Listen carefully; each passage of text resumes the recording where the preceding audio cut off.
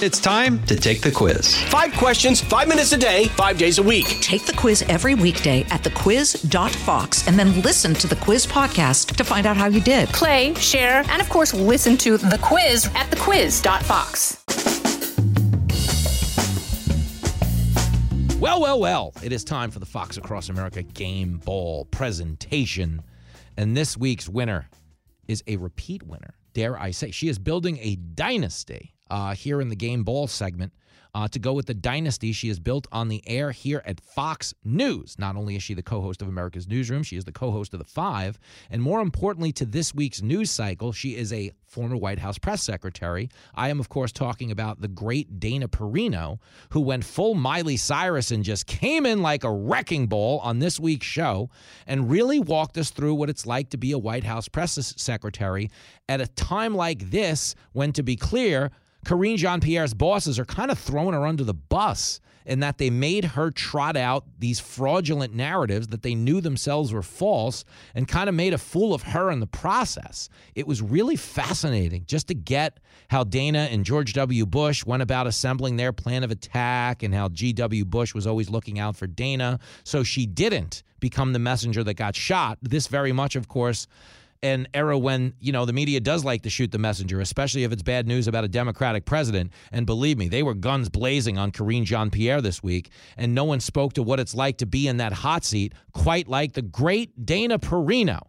So would the woman who is single-handedly probably responsible for 90% of my career success, please come and get this trophy on the Fox Across America Game Ball presentation. Well, folks, I will tell you, it is a phenomenal week to be a former White House press secretary. And nobody knows better than our next guest. She is the co-host of America's Newsroom, co-host of The Five. Dana Perino is in the house. Hey, girl. Truly, I think that's the best title. Is former White House press secretary, because you get some, it has some gravitas, and then you get to just sit back and critique. So I'm usually very gentle. In my critiques of press secretaries because I understand what they're going through. Yeah, and I was going to say that, but this is the first question I wanted to ask, and then I specifically want to get to Karine Jean-Pierre. When you watch stuff like this as a former press secretary, I have heard like cops say, you know, they watch police solve a case and they wish they were back in the ring. Are you watching this week on any level hungry for the fray, or are you just drinking rosé? And No, not really. Although I do have these, like, I do little role play in my head. Like I would say, this is what I'd say. But I have a lot of things I would say not in the briefing room. I have a lot of things I would say in the chief of staff's office. Okay. Now, this is a great point because the last time you were on, you gave advice. You said, yes, you had said that this administration is often putting her in a bad spot and that she should, if anything, demand an answer from them so she doesn't have to go out there and look so uninformed. So this is the question I wanted to ask you. On some level, shouldn't the DOJ be giving her a briefing on maybe the timeline of this thing to the extent that they can so she doesn't look so defenseless up there? I'm sort of waiting for this White House does not leak hardly at all. But I have to imagine there has got to be some acrimony between not her and the Justice Department, but her and the Chief of Staff's office.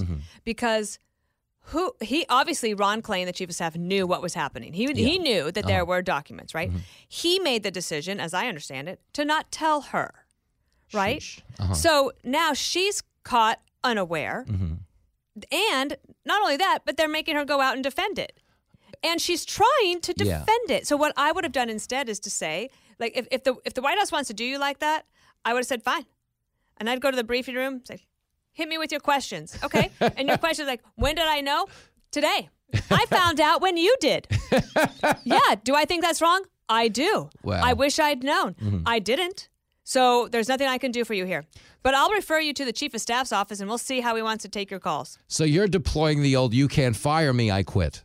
Well, or I dare you to fire me. Yeah. Because what they've done is they have, look, she's not great, I don't think, of defending herself.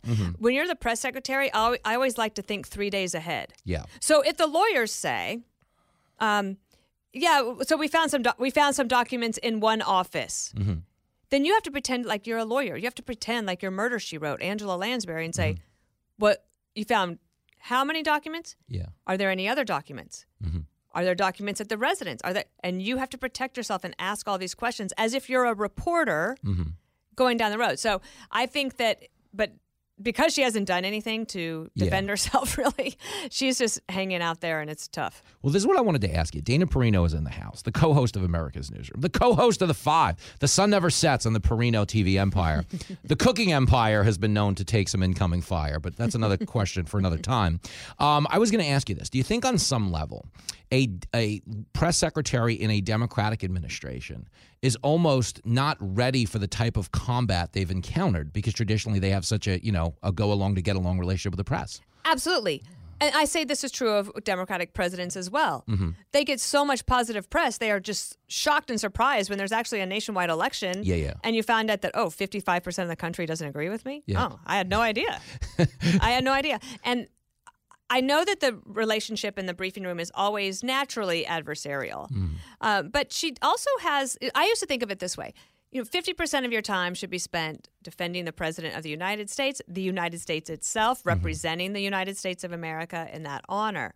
But the other 50% is you have a responsibility through the Constitution in order to protect the access of the press to the president and to information. That's how our system works.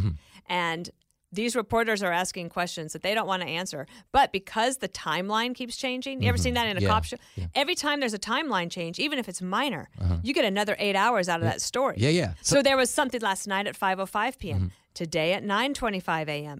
And so now it's just going to keep going. The real shame is that, one, there are people actually in jail for mishandling classified documents who are probably thinking, why do the former president and the president get away with this?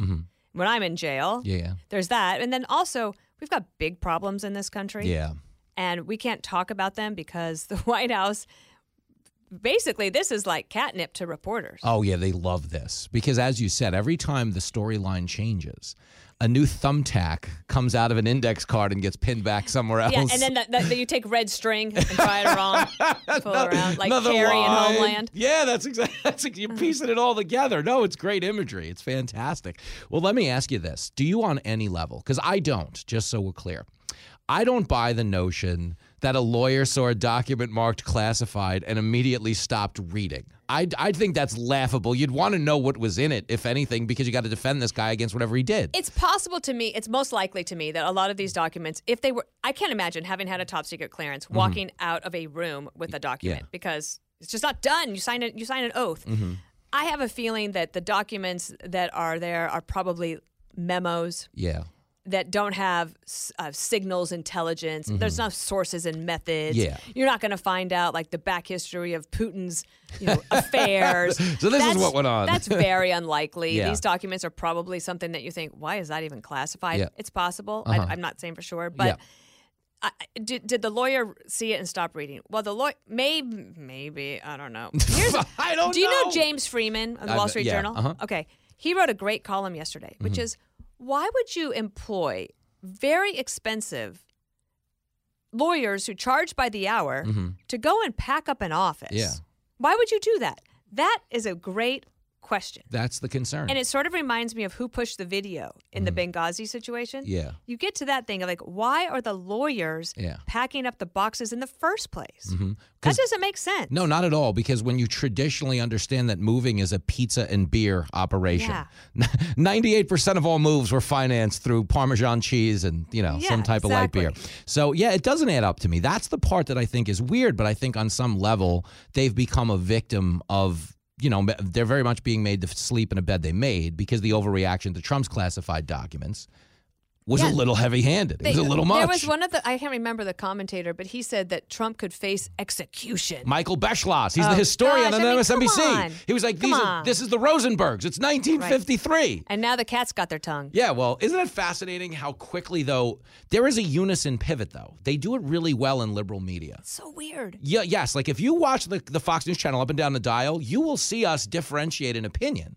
But the lockstep on the left is fascinating because it went from mishandle classified information and die in prison to mishandling is fine as long as you get back to the feds right away. It's like a secret bat signal that goes out that only they can hear.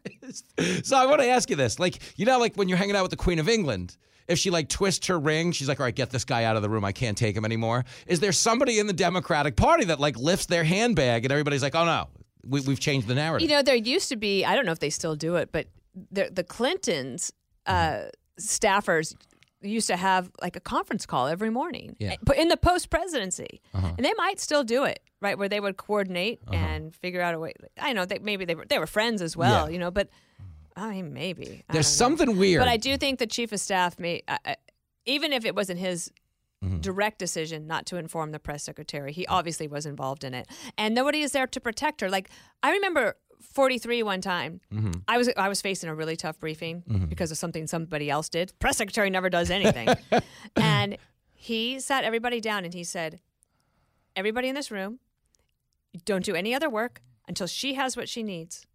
Because he would protect me. Here's the other thing. Is Biden protecting her? It doesn't seem that way. Can he protect her? Like, would he be capable of answering any of these questions fulsomely with this changing timeline? I doubt it. No way. This guy isn't making his way through a verse of Happy Birthday. You know who's having the best week? Yeah. Kamala Harris. You think so? Because What? She's not the butt of every joke. Well, that's true. She didn't mishandle classified documents. She's sitting there rubbing her hands together thinking, damn, I could become the nominee. You got nothing on me. I'm hanging out with the Golden State Warriors. Life is good. Like, I'm good here. It's like, oh, sorry about what you're going through. Well, I ask you that as it pertains to 2024. I was going to say, like, who is happier right now about Biden mishandling documents? Is it Trump or is it Gavin Newsom? Or is it maybe even Hillary Clinton? Who is happy? I think it's Kamala Harris. Think so, really? Yeah. Because you think this... Because she's like, well, I don't look like the dummy this week. Yeah, no, it's a good point. But I feel there's no rehabilitating her politically. No. I don't think so, right? They're trying. The media tried this Yeah, weekend. I read this Politico had article. Did you see that Politico piece that said, Kamala Harris is really feeling that now. She's cooking with gas. Whoa! I mean, actually, she can't now. Yeah, I was going to say We're going to have to change our sayings. Kamala just got canceled. She's cooking with electric stove. That was my favorite one in the world. And everyone, okay, so they do trial balloon stuff on the left, as you know. And then they see what the response to it is. It's like the misinformation board. Everybody saw the Mary Poppins video of the woman singing, and we're like, hell no. And they were like, we didn't want to do this in the first place. Anyone who says that about the stoves, like they went as far as to take away straws, which means they would take away stoves under the auspices that if they could get you to agree that your stove was bad, they'd probably get you to agree down the line that your car was bad. Don't you see that as the long play? Yes, and I remember during the Obama administration, they had a proposal through the Labor Department where they were going to keep track of kids on farms and ranches and to see how many hours they were working in case that the parents and grandparents and your aunt and uncle at the neighboring ranch were violating child labor laws. Stop it. And the rural America went nuts to the extent that Rahm Emanuel, the chief of staff at the time under Obama, put out a statement. This is right before the re-election saying, we are not doing this now, and I am promising you if he wins a second term, we will not do it in a second term either. They heard rural America loud and clear, so you do have a voice. Well, that's a good point because they're just calibrated, as you know from growing up out west. Yeah, they are. But the gas stove thing is happening on a city-by-city basis. It's happening in New York City. Any new construction here has to be electric stove, not gas. Yeah, I think that's fascinating. How did natural gas, the clean-burning energy source, become dirtier than coal? I don't know. When did that happen? This is the thing. The people that are imposing these regulations clearly don't understand the industries. It's like no different than what we've done with outsourcing production to Venezuela.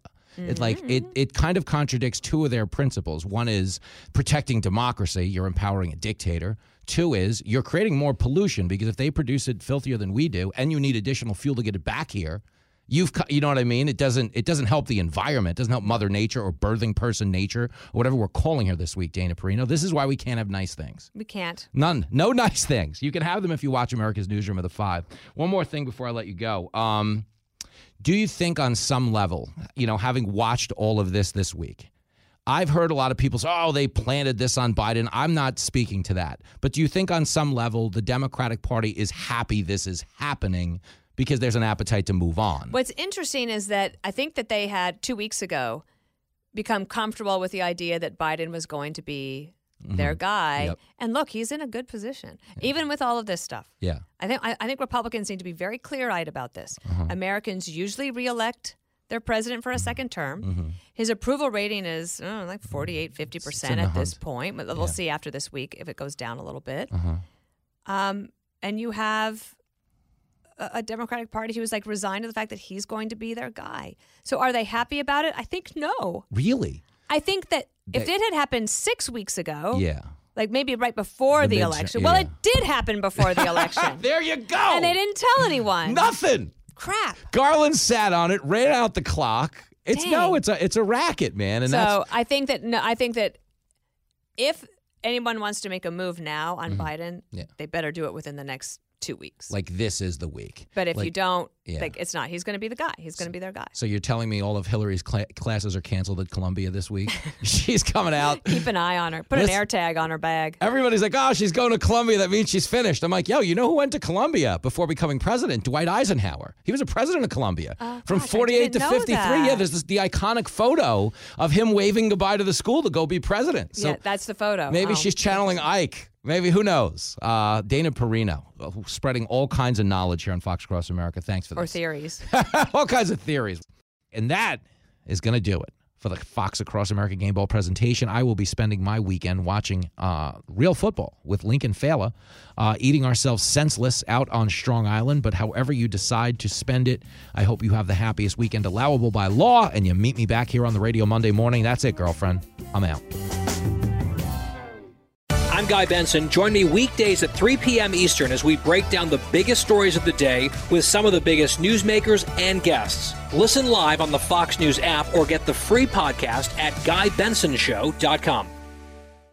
Listen to the show ad-free on Fox News Podcast Plus, on Apple Podcast, Amazon Music with your Prime membership, or subscribe wherever you get your podcasts.